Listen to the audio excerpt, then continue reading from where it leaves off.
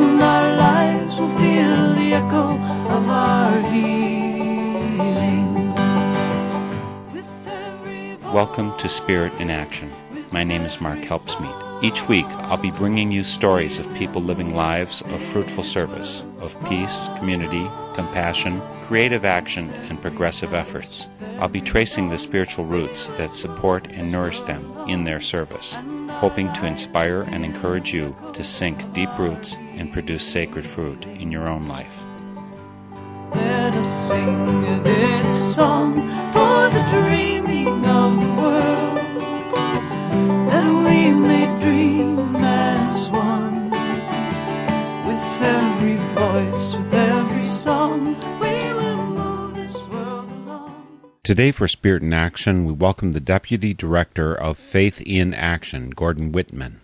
That Faith in Action title obviously has great street cred with me, but it's respect well earned as I learned by reading Gordon's new book, Stand Up, How to Get Involved, Speak Out, and Win in a World on Fire. Gordon is passionate about the tremendous good we can do for this world if we learn how to access our power and work together effectively. He's got 25 years of work on the ground and a vantage point to see which people and organizations are having the incremental and transforming effects to counter immensely wealthy and powerful interests not in line with the common good. We'll talk about stories and changes and community and finding our place in the whole thing as we talk about Stand Up with Gordon Whitman, joining us now by phone from near Washington, D.C. Gordon, thank you so very much for joining me for Spirit in Action. Thanks, Mark. It's my pleasure.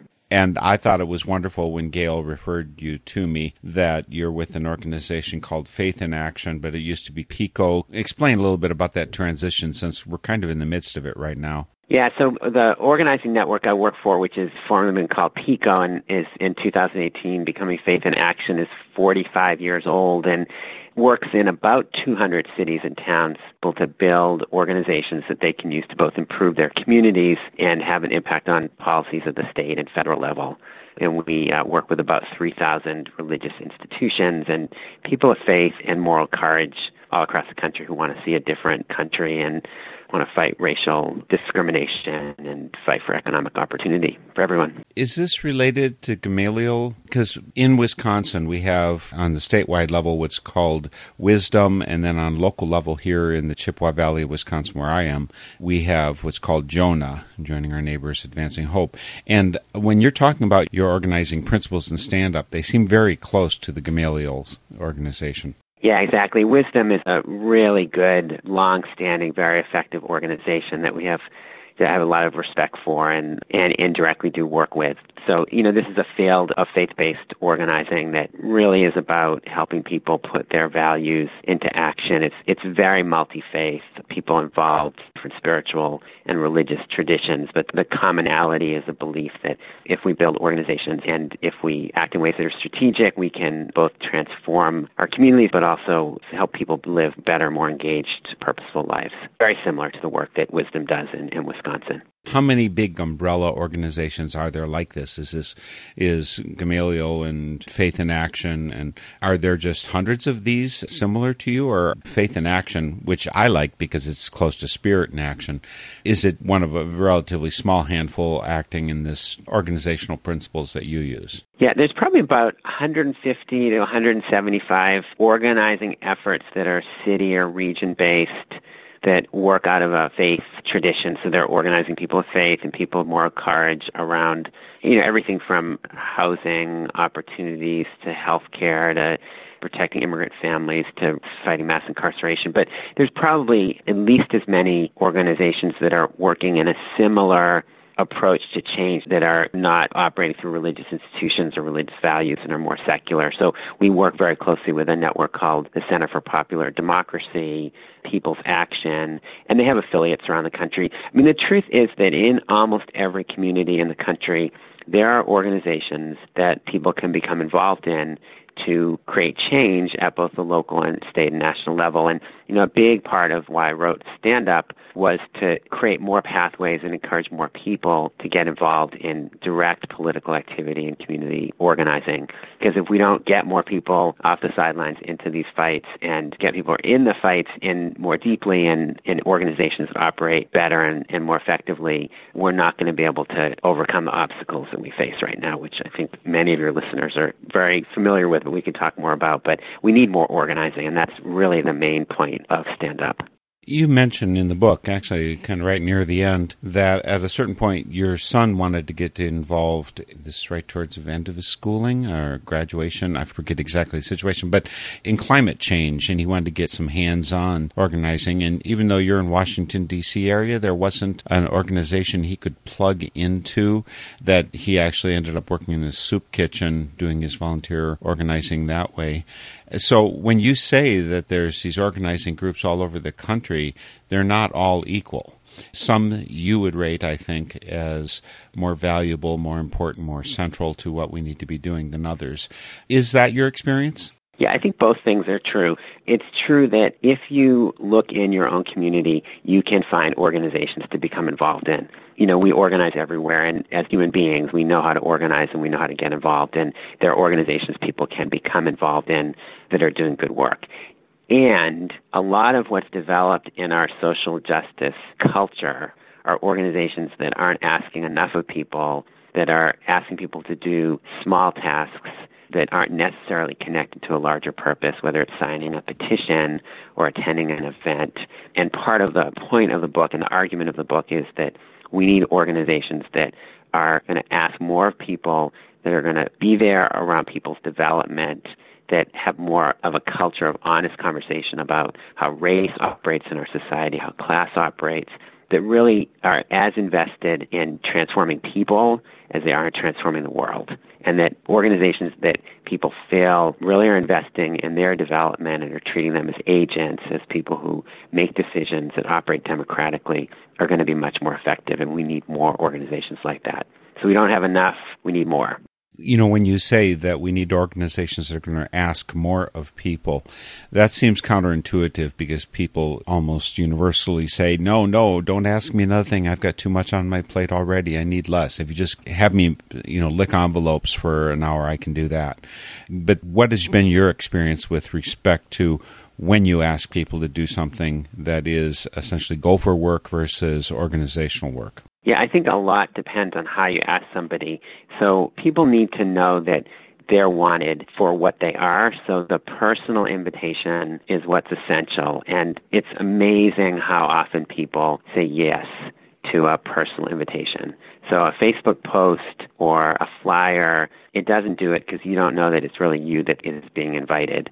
In our experience within PICO Faith in Action, large number of people who attend events or trainings that are well structured will come back. And what's interesting is we have a lot of research that says people who come to a rally, that might be an important event, a public protest, important event, help us accomplish a goal, but they're not more likely to come back next time.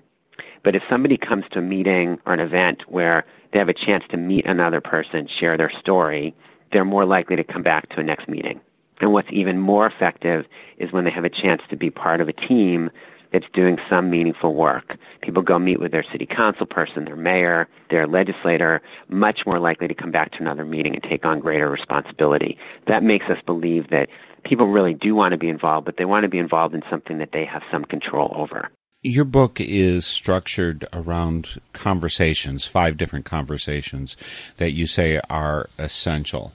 And I think a lot of people these days feel more comfortable on Facebook or social media. You post something there, you can unfriend someone, you don't have to talk to them. I actually believe in what you do and what you're saying, Gordon, but I also recognize there are a lot of people who will instinctively shrink from direct involvement. Just don't talk about those things because there might be disagreement. So talk about the conversations. What's the first one? Yes, and I just say that, as an introvert, I definitely resonate with people who, it takes work for some of us to engage other people. And I love Facebook and I love the internet and its capacity to connect us to other people. But we do know from history that most change has happened when people get together face-to-face. It's often involves small groups that are connected to each other into larger movements. So we've got a lot of historical evidence that it's face-to-face organizing that builds the kind of trust and capacity to act that we need to take on very powerful forces. So I did write the book in a way that was designed to try to break down community organizing in a way that didn't have barriers to it. So conversations seem like something that we all know how to do, and they take effort, but we understand what it's like to have a conversation with another person versus being lectured by that person or just listening to them. And the book really takes the readers through a framework of 5 conversations that begin with, what's my purpose in the world? What's my motivation? And commitment is really the starting point for social change. The second step is just really sharing your story with another person, which is really the first act and most important act of social change, where you tell your story, somebody hears it, they see you, they respect you, and then you hear their story. The third conversation is really building a team and try to make the point that social change is, by definition, a team sport. It's something people do together, and that the best way to live a life dedicated to social justice and racial justice is to be part of a team that meets regularly, that's in relationship, that supports each other. And the fourth conversation is building a base of people. The classic work of organizing, where it can be a small group of people, builds a larger base of constituents that are organized, that tell a story about W.W. Law, who led the Savannah NAACP during the 50s and 60s, got a job as a postman working in Savannah. And he told me that the 2 values of that were, 1, he was on the street every day talking to people, and 2, the local power structure could not really stop him because he worked for the federal government. Part of the effectiveness of the Savannah NAACP in desegregating Savannah was his capacity over years to build a base that he could turn out for meetings, and the power structure of that city knew that he wasn't just speaking for himself. It wasn't just because what he was saying was powerful or correct. It was because there was a group of people that stood behind him. And the fifth conversation is really direct confrontation with people in power. And ironically, it's often the piece that we miss the most in building social change organizations. So in PICO, Faith in Action, we have a lot of experience with what happens to people when they get to be involved in a direct campaign, a fight to change something in their community, where they're directly confronting people in positions of power. Again, it's fine to attend rallies, attend protests, but if we're going to really create organizations that have power and transform people into agents, then they need to be involved in making change directly, face-to-face with decision makers. Throughout the book, Gordon, your attitude seems really positive to me. You're not talking down, this is bad, and here's the right way to do it. You don't approach it that way, which is, I think, a good thing. And yet, there's one very important recent movement that I was very disappointed when it fizzled, but maybe you can relate it to your conversations why it did or didn't go somewhere, and that's the Occupy movement. It rose up in one spot. People formed these local groups all over, but in a relatively short time, unfortunately, it fizzled. Can you say what organizationally they were doing differently than what you might have advocated? Yeah, I think Occupy is a great example. So tremendous impact on the public discussion in the country. So the people who created Occupy, and a small number of people who stepped into a lot of uncertainty and found something that really spoke to a large number of Americans and helped shift the conversation in the country, help put inequality into the middle of our discussion about where we need to go as a country. So very effective at that level. But as you say, really fell short in having a political impact. So Occupy really didn't translate into political power in terms of people being elected to positions, in terms of shifting the underlying politics of the country. And we saw 2010 midterms, Democrats got wiped out, especially what happened at the local and state level. And you contrast that with the Tea Party, which also kind of, tapped into something deep in a set of people's consciousness, what they want to see happen in the world, but translated into a Tea Party caucus in Congress, really shifted the politics of the country, helped lay the groundwork, arguably, for Trump, created fear among Republican House and Senate members and really across the board that if they didn't take XYZ positions, they could get primaried. So that contrast is really very relevant for today because we've had a year of pretty remarkable protest and resistance to Trump and his policies. The big question is, will that translate into political power this coming November and beyond? And we saw some hopeful signs at the end of the year in Alabama and the Senate election, in New Jersey and Virginia in their state elections. But a major point of the book, and I just want to underline, is that that kind of protest doesn't translate into political influence without organization. It's mass organization that engages people directly in political activity. You can look at the first Obama campaign in 2008, the number of volunteers that were recruited who were on teams that did voter engagement work. That kind of large-scale volunteer civic participation needs to happen and needs to be aimed at politics. I think the other hopeful sign is to look at what Black Lives Matter has accomplished and the ability to go from protest to really building durable organizations that are fighting for reforms in the criminal justice system at the local and state level. And I think that's another sign of the path we need to be on, where Occupy didn't have the kind of continuity and impact that Black Lives Matter is having right now. And I think that's a hopeful sign of the kind of change we need. I want to hone in on the kind of conversations that you're advocating in the book. Stand Up, How to Get Involved, Speak Out, and Win in a World on Fire. Again, folks, we're speaking with Gordon Whitman. The conversations, the very first one where you start engaging people, where you develop a relationship, you say that this is often missing. And, like people come to a mass demonstration, leave. You mentioned the example, by the way, of Saddleback Church. It's the 20,000 or so they have attend there each weekend for their services, but they are embedded in small groups. Explain how that works, because most people just think that this is mass consumer diet. You watch the person on the screen, essentially.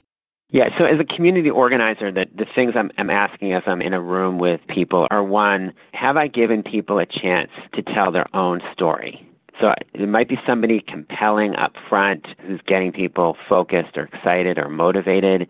That's great, but don't stop there. And often we rely way too much on the person up front to bring the energy to the room. So I want to stop and ask people, we're going to take 5 to 10 minutes. We're going to just give people a chance to talk to someone they don't know and share their story.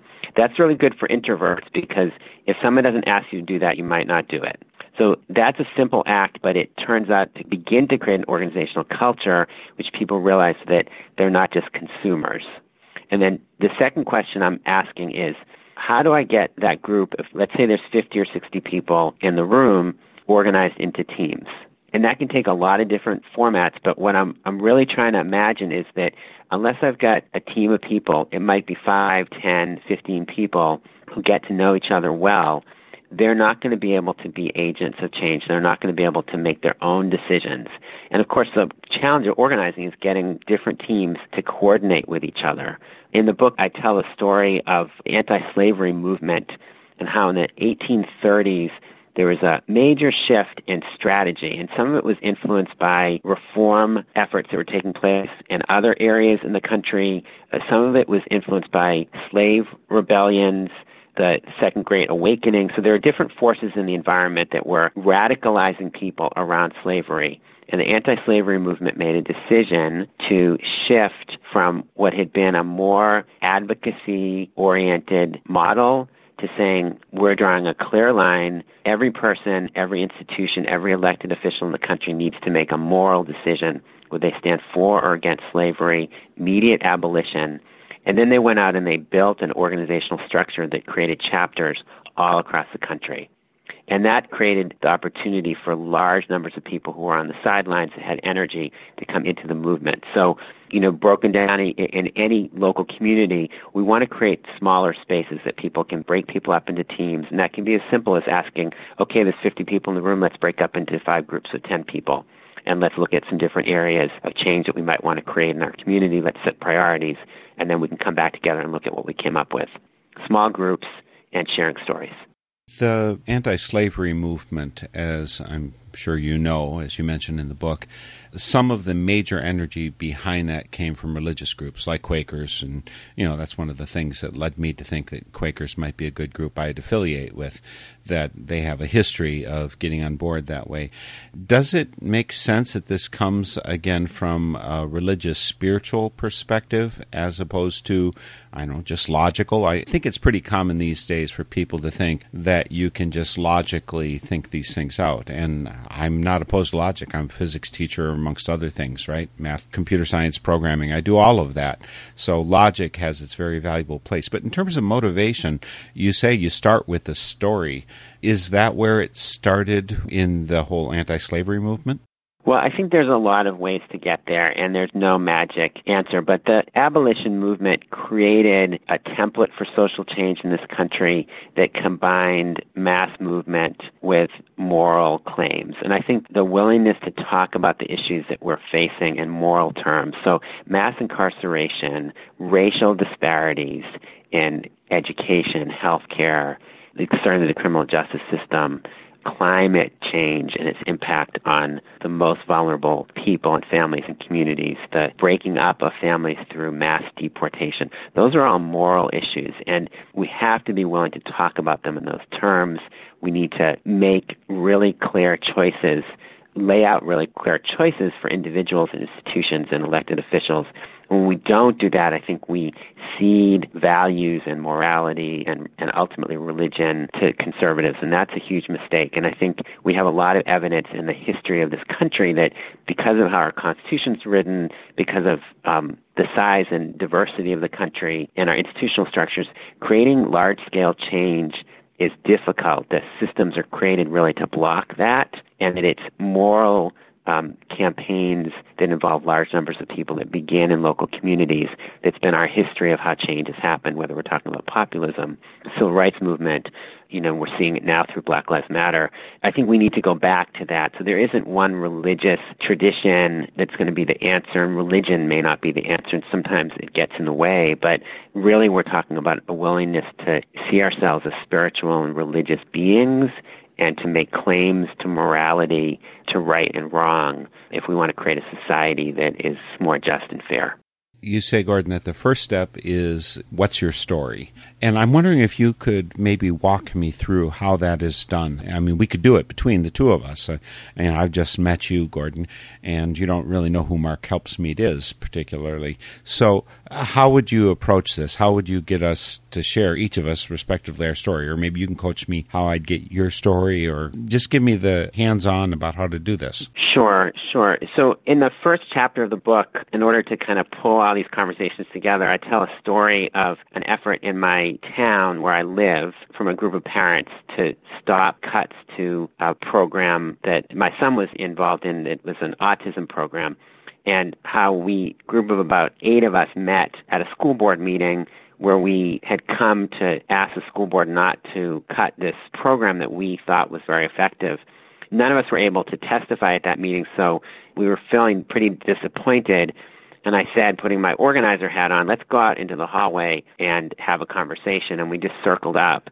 In that case, the first thing that I wanted to do as an organizer was ask people to take enough time to tell their own story. It didn't need to be half an hour each person, but just take 3, 4, 5 minutes and tell your story. Who are you? What's the story that brought you here tonight? What's the story with your child? And because we created some space for people to do more than just, hi, I'm Gordon Whitman, I'm Mark, on and on and on, but really to say something about who they are and what motivated them to be there, it began to create glue that allowed us then to work for the next 6 weeks and really get into a big fight together that we ultimately won. So some of it is just being willing to be intentional about, if I meet you, I'm going to ask you to talk to me about who you are. Why did you end up running this radio show that focuses on spirituality and social change? What were the experiences that led you to that? So I think we know how to do this instinctively, but we don't always associate it with social change or social justice or political work, and we skip that step. Well, and I also think there's a tendency that is pretty widespread that instead of asking questions, we pose arguments. That does not lead to the binding together that you need. I mean, you're doing this with Faith in Action. You're doing it with organization, not only in the school where your son was at, but in so many avenues. We have a chance to argue and say if we give someone facts that they'll be on board.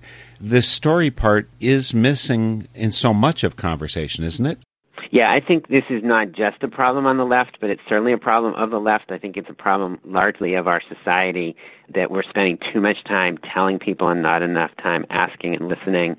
We know from lots of research and experience that what moves people to change how they look at the world, especially adults, is by doing things, not by being told things. So we don't need to persuade people to support our issues as much as we need to give them opportunities to take action around those issues. And it's the biggest mistake we make in lecturing people and not listening to them. And especially when we're working on issues that have broad public support. The agenda that we're talking about, I talk about in the book, and then if you look across lots of different social justice and racial justice organizations of paid sick time, paid family leave, wages for you to bring up a family with dignity, people working rather than being put in prison, enabling people who come out of prison to find work and find housing, seeing immigrants as a strength of this country. Those all have tremendous support. It was just a matter of do the things we want, have public support. We can check that box. We don't need to persuade people. We need to both give people a sense that change is possible. Because if you don't believe it's possible, then it just sounds like noise to you. And then in some ways, even more than believing that change is possible, you need to have some avenue to do something. Someone has to invite you into an organization where you can work to, for example, reduce gun violence in your community or reduce the number of people behind bars. Those things might have lots of support, but people need organizational vehicles to act on them, and that's what we need to create. So a lot of people's opinion about the world gets shaped through their involvement in organization, not what they come with. And folks, we're speaking with Gordon Whitman today for Spirit in Action. This is a Northern Spirit Radio production. On the web, northernspiritradio.org, all kinds of resources on that site, including you can listen to any of our programs the last 12 and a half years. You can download them. You'll find links. So, for instance, when you want to track down Gordon Whitman, probably the best way to find him right now is standupbook.org, because his book is Stand Up, How to Get Involved, Speak Out, and Win in a World on Fire. Also on the site, you can place comments. And just as we've been talking about the necessity of conversation, we need your voice in this conversation as well. So please post a comment when you visit. Lead us to other people who should be speaking out via Spirit in Action. And Song of the Soul are the program we do. You can find that on northernspiritradio.org. Also, there's a donate button. This program is 100% full-time work, financed by your donations, not by corporations, not by government, but by your willing hands and pockets. So please help us. Even more important, though, and I'm pretty sure Gordon would agree with me on this, local media is so utterly crucial. Right now, about 6 corporations control 90% of the media in the United States, and that's just far too concentrated to let other voices out. It serves a purpose of those corporate leaders. So please support your local community radio station, the kind of folks that carry these programs, because we need a strong local voice. Did you want to agree or disagree with that, Gordon? Cannot agree more, Mark. I think corporations can do some things well, but they definitely don't create culture. They don't make good movies. They don't create good food. They don't create good music. Those are what people do, and we need vehicles where people made radio, people made communications and art available, and that's such an important part of the kind of change we have to create in our country and our society. So, Gordon, you mentioned this already in passing, but I want to make it explicit. The organizing principles that you're advocating in Stand Up, they are not principles that are particularly liberal, are they? Is there a different organizing method or methodology that's appropriate for conservatives versus liberals? Okay, so I think they're pro-human. So I think the kind of principles we're talking about where people are seen as fully human and belonging, where, in the beginning of the book I talk about, there's a chapter on sort of the world on fire, and part of what I say in it is that all social change effectively boils down to two activities. One, denying and dismantling the idea that some people are better than others. So this hierarchy of human value that in our country is deeply rooted in anti-black racism, but almost every society to some extent has some hierarchy that falsely judges some people as more worthy or important or valuable than others. So all social change needs to involve the work of saying that we all count, we all matter, we're all equal. And we know that in our hearts. We know that each individual is unique and that we cannot judge people based on their skin or their gender or their sexual orientation or where they come from or what their education is. It's just not true. But that is so deeply embedded in our society, and there's so many forces that want to use and promote difference to divide us. So that work always exists, and then the other work is making society more equitable, which is really more equally distributing resources and opportunities. So social change, at least as I understand it and write about it in Stand Up, is really that work of equality in distribution, of making more equal the distribution of resources and opportunities, and denying the idea that some people are worth more than others. So if you buy into that, then you're pro-human. Now, we're talking about organizations that bring that vision into life. So we can't just talk about the kind of society we want to live in, but then not create it inside our organizations. It's why anti-racism inside of the organizations we're creating is so essential. It's not an optional activity. It's not something that we just look to people of color organizations to say, you do anti-racism work. All organizations need to see that anti-racism work as central to their internal work. So the work of creating an environment where people feel like they belong and matter and count is about creating the society we want in the world in our organizations. So whether you call that liberal or conservative, if you're committed to that kind of pro-human approach to the world and you want to create that in your organizations and in the world, then I think you're welcome. The key thing is most people who need to be involved in the social change process do not see themselves with a label. They don't necessarily see themselves as liberal or progressive. And we need to be willing to talk to people on their terms about what matters to them. That's how we're going to build a different society. You mentioned before the Tea Party as a kind of a successful, maybe populist, I'm not sure, mass movement in any case. Were they people-oriented? And I also wonder about the Trump campaign, which, caught so many of us, not by surprise, but by shock. And there's certainly, there's still 36% of the population who think this is awesome. Is there something that needs to be injected into those kind of conversations that those of us toward the left, is there something we should be doing different in terms of engaging those conversations? Well, this is a whole conversation about the Tea Party. I would say, start with clearly Koch brothers and lots of other conservative donors have put hundreds of millions of dollars on the table to coordinate and amplify what Tea Party groups have done. And so this is not just a local phenomena. That said, it seems clear to me, looking at what's happening, is that you have people who really believe in what they're doing and are looking for something to help them make sense of what's happening in the world and are getting... It's sort of ironic that you would get a social connection from a movement that says, we're best off on our own. But I think that's what happens, is that good social movements not only give people a chance to have an impact on the world, but they help them make sense of the world.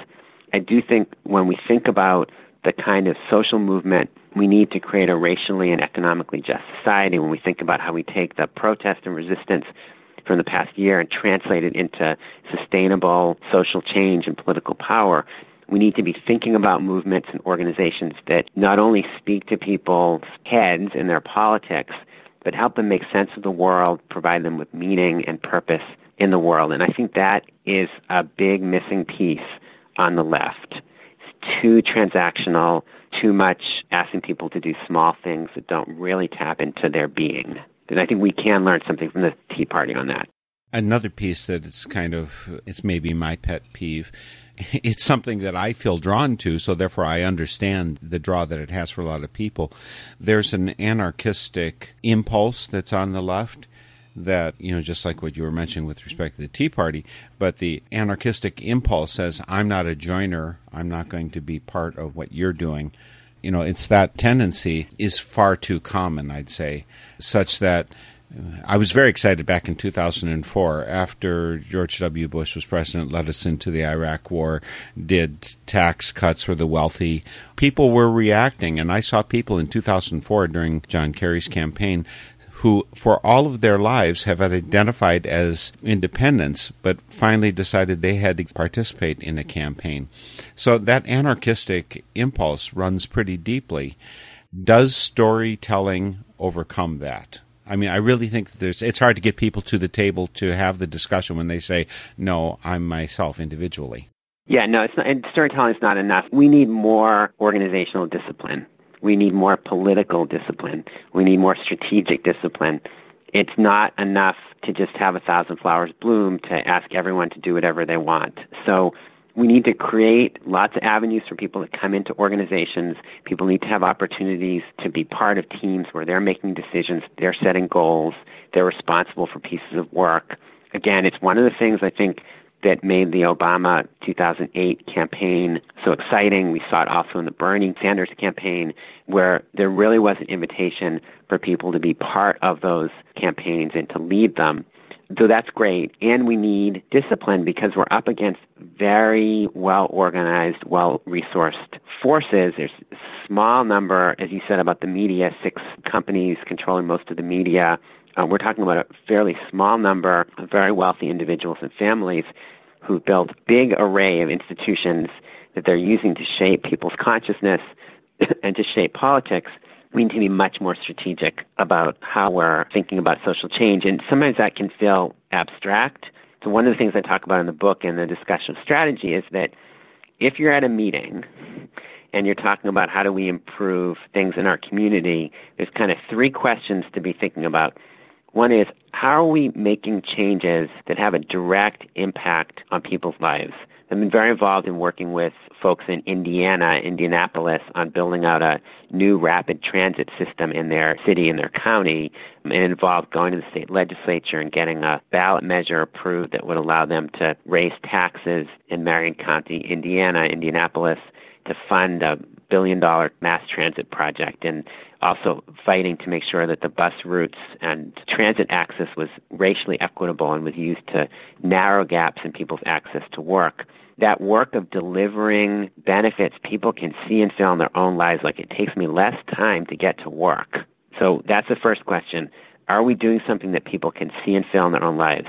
And then the next question we're asking is, are we changing how decisions get made in our community? So are we creating more power for ourselves? Are we, for example, we're involved in a big effort in Florida right now to re-enfranchise 1.5 million more people who've lost their right to vote due to criminal convictions.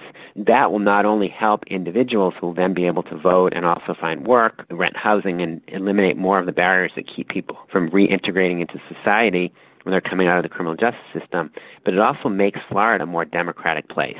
Lots of efforts to have automatic voter registration, community-driven political financing of campaigns, things that make it more likely for us to win things in the future. So that's the second question. How are we making our city, our state more democratic?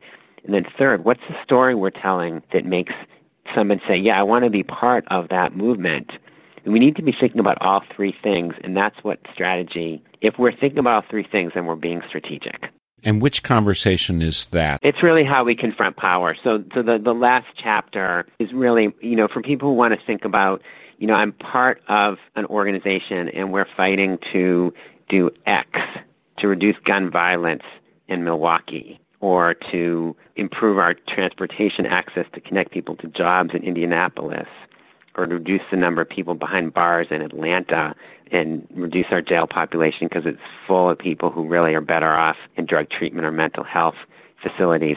So we're involved in a fight like that. The chapter on power, how we use it, how we confront it, really is a chapter on strategy. And I've spent the last 25 years working as a community organizer and as a coach and strategist, helping people think about how they use what they have to make change. And that's really, I think that'll be useful to people who, whether they're organizers or volunteers or involved in any kind of social change effort, think through, like, what do we know about creating strategy and winning? And that's why I put winning in the title of the book, because ultimately we're up against very powerful forces, and people get involved in things because they want to win. And we need to be able to just own that our goal is to win in this battle for social justice. The name of the book, again, folks, is Stand Up, How to Get Involved, Speak Out, and Win in a World on Fire by Gordon Whitman, who's here with us today for Spirit in Action. When you want to track him down and track down the book and organizations with which he works, standupbook.org has the links and the information you need. Gordon is Deputy Director of Faith in Action, and that's a relatively new name. PICO, P-I-C-O, was what it used to be called, and it's kind of in transition now. So Faith in Action is an organization you'd like to check out as well. One of the organizations that I've had long-standing connection with is the American Friends Service Committee. And when you were talking particularly about confronting racism internally, making it part of the organization, I've been particularly impressed by the efforts that the American Friends Service Committee has been doing internally for that. What internally does Faith in Action do to confront racism within the group? Yeah, great question. So we've been doing, probably about 6 years ago, made an organizational-wide decision that we needed to do more work to put race and anti-racism at the center of everything we do as an organizing network, that we needed to become an anti-racist organization and do that work both internally and then in thinking about our public agenda. So in terms of our public agenda, really encouraging people, whatever they're working on, to include a racial equity dimension to it. So working to improve public education in our town, that's great. Let's do that for all students, but let's also make sure that we're looking at what are the racial gaps in achievement and reading levels and college attendance. And we need to set goals and put in place very specific policy demands that would close racial gaps. So just an example of that, we're very involved in Pennsylvania through our affiliate Power, and leading the effort to create an equitable school funding formula in the state. As part of that work, the organization Power championed the racial dimension to it. So there's a big gap in access to good quality education based on the income of different communities, and lower-income communities have less access to resources, good teaching, but there's also on top of that a racial disparity to it. So we've got to be fighting both of those fights at the same time. So that's on the public side. Inside the organization, there is knowledge that people need to have access to and then learn about race and racism and how it works, microaggression, how it plays out in individual relationships between people, how organizations have tendencies, especially if they're led by and founded by people who are white, they can develop a white culture that becomes seen as somehow everyone's culture but isn't, how white people can gatekeep for communities of color as opposed to really standing as allies. So we're really trying to teach about implicit bias, about the way in which our society is structured with a hierarchy of value based on skin color. This is knowledge that anyone involved in social change needs to learn and then put into practice. So knowledge and skills, and really trying to teach and reteach people how to build organizations. It's really clear that we need to build a multiracial movement, and this is certainly PICO and Faith in Action's perspective, that we're not going to get to the place we need to get to without having a multiracial movement where everyone can come to the table, and that movement has to be racially conscious and really understand that dismantling racism, calling out discrimination, and shifting our implicit ideas about who's valued, whose opinions are valued, on race and gender needs to be work that we all do. So we have caucuses, we have a black caucus, a white caucus, Latino caucus, that API, so that are doing work internally to become more clear about how we eliminate racism.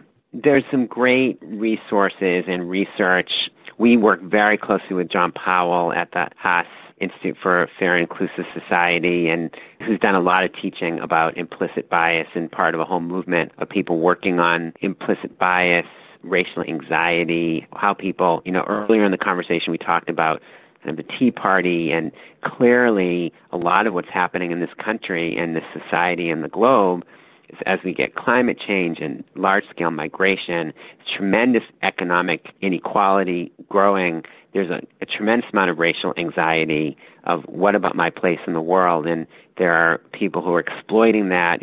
Trump is, exhibit number one, but he's not alone in this.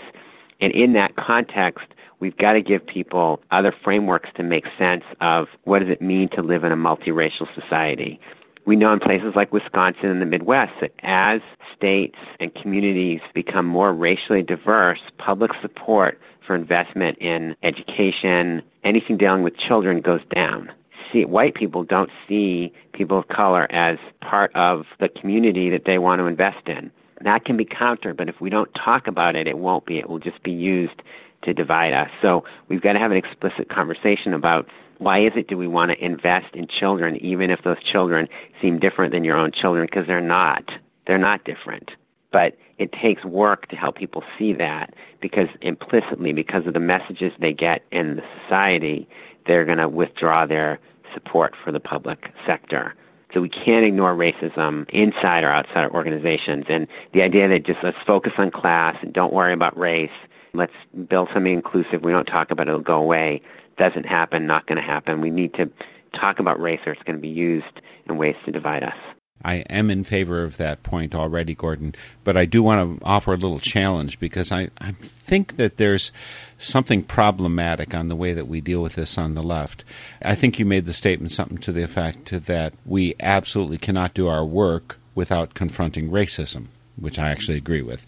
But that is continued to, well, we can't do our work unless we confront our gender biases, which I also agree with. It continues on down, and at a certain point, it could be, 0.1% of the population has a particular issue that we've been discriminating against. And I'm opposed to those discriminations, right?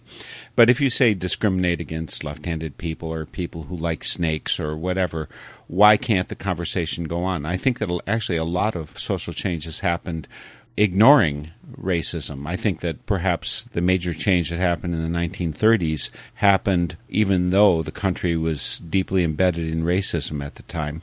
Yeah, I think it's a both and.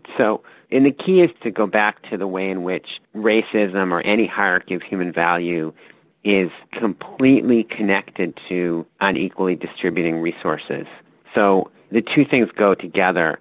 The reason why we have all these crazy ideas about some people being more valuable than other people based on race is in large part because philosophers, theologians try to justify racial discrimination. So it's the discrimination that really we're trying to eliminate. The ideas are a function of that discrimination. If we don't address economic inequality, access to work and good education and a decent income, and the disparities around that, we're not going to be able to get at the forces that are driving racism. But if we just think we can focus on let's work on raising wages or increasing benefits, and we don't address the way in which race is being used to justify inequality, we're not going to make much progress there. So we've got to do both things. That's the major point of the book, in that we can't have a division of labor where some people over here, maybe in the union movement, and we're not going to talk about race. We're just going to focus on raising wages or winning better benefits, increasing the number of people in unions. But we're not going to talk about race. And people over here are saying, well, we're focused on anti-racism, but we'll let other people work on raising wages. We need to see those fights as interconnected and dependent on each other because they're fueling each other. Let's talk a little bit about I guess maybe it's the faith part of Faith in Action that you're part of in this program, is Spirit in Action. I was kind of surprised in the book when one of your examples of good community organizers that came up was Moses from the Bible. It tickled my fancy that you included that example. Could you sketch out what I'm referring to there? Sure. I mean, Moses is a good example of a reluctant leader, and I think a lot of us, whether we are embedded in the Bible or it's an important part of how we think about the world or it isn't, have this experience of wondering, am I that person? Or really, I don't speak that well. There are other people that are more charismatic. There are other people that maybe are more political, or million different reasons why I think I'm not necessarily the person to step forward here. And I think fundamentally, and it's where the book starts, is that we each face this choice of, do we get involved or do we let other people carry that water? And, what's interesting about Moses, who sort of becomes like this classic example of somebody who leads his people into freedom, is how reluctant and how hard he argues with God in his conversation that choose somebody else. So that's really why I started there. And part of what happens is that it's not just him being unclear whether he should lead, but he really doesn't know if he has confidence in the people he's leading to freedom. And those people aren't necessarily ready themselves to go to freedom. So that dynamic is classic to all the social change work I've ever been involved in. The level of doubt people have individually and then as groups that change is possible is always a big part of the drama, and the realization that we have more power than we think is really what community organizing boils down to. Because if people realize how much power they have to recreate and reorganize their towns, their cities, their states, and the country, we could create a lot of change. But it's that message that, no, you don't matter, you don't count, it's always been like this, it'll always be like that keeps so much injustice in place. And listen, for stand-up, really, if you're someone who comes from a faith background, you'll see things in the book, but it's really written for an audience that's very broad, and you don't need to be a spiritual or religious person, I think, to get something out of the book. And I don't think people will feel like the religion is very heavy-handed in it. It's really meant to speak to people who really believe something could be different in the world, and I think that makes you spiritual. That having been said, Gordon, could you say a little bit about where your faith and energy and spirit comes from? Yeah, so I'm Jewish, and I was brought up to believe that each of us is created in God's image, and you treat people with respect and dignity as a result. So that was probably the biggest and clearest lesson I remember from my parents and from my religious experience. And then I grew up very involved in our local synagogue, so that also taught me kind of the role that faith institutions and communities can play in creating a sense of community, and very strong values from my religious tradition and my parents that, you get involved. And if you're going to live a good life and contribute, then you participate in what's happening in your community.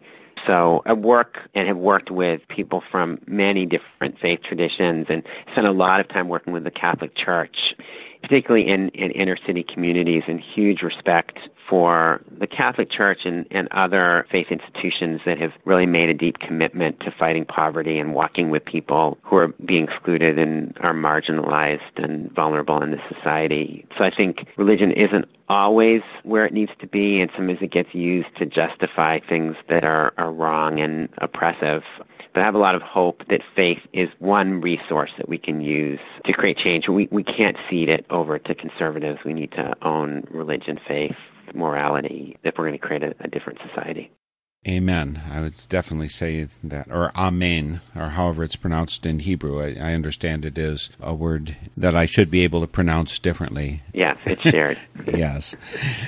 Again, folks, we've been speaking with Gordon Whitman. His book is Stand Up, How to Get Involved, Speak Out, and Win in a World on Fire. The website, standupbook.org. Go there. You can get the book. It's a fairly easy read. I just finished this morning and enjoyed it thoroughly. The 5 different conversations he talks about and the pieces of the puzzle that we've only been able to talk about aspects of are fully spelled out in the book. So please get a copy of it and spread the word and join in. Find your place where your story fits with organizing and makes a difference in the world. Gordon, you've been doing it for 25 years now. You are Deputy Director of Faith in Action. PICO is what the organization used to be called. People find that link on standupbook.org. You've been doing the long haul fight. I think you must have found your calling in the world, and I'm thankful you did and that you joined me today for Spirit in Action. Thanks, Mark. Really appreciated the conversation. And again, standupbook.org is the link. You can't remember that. Remember northernspiritradio.org, and I have links to all my guests. We'll see you all next week for Spirit in Action. The theme music for this program is Turning of the World, performed by Sarah Thompson. This Spirit in Action program is an effort of Northern Spirit Radio. You can listen to our programs and find links and information about us and our guests on our website, northernspiritradio.org. Thank you for listening. I am your host, Mark Helpsmeet, and I welcome your comments and stories of those leading lives of spiritual fruit. May you find deep roots to support you and grow steadily toward the light. This is Spirit in Action. With every voice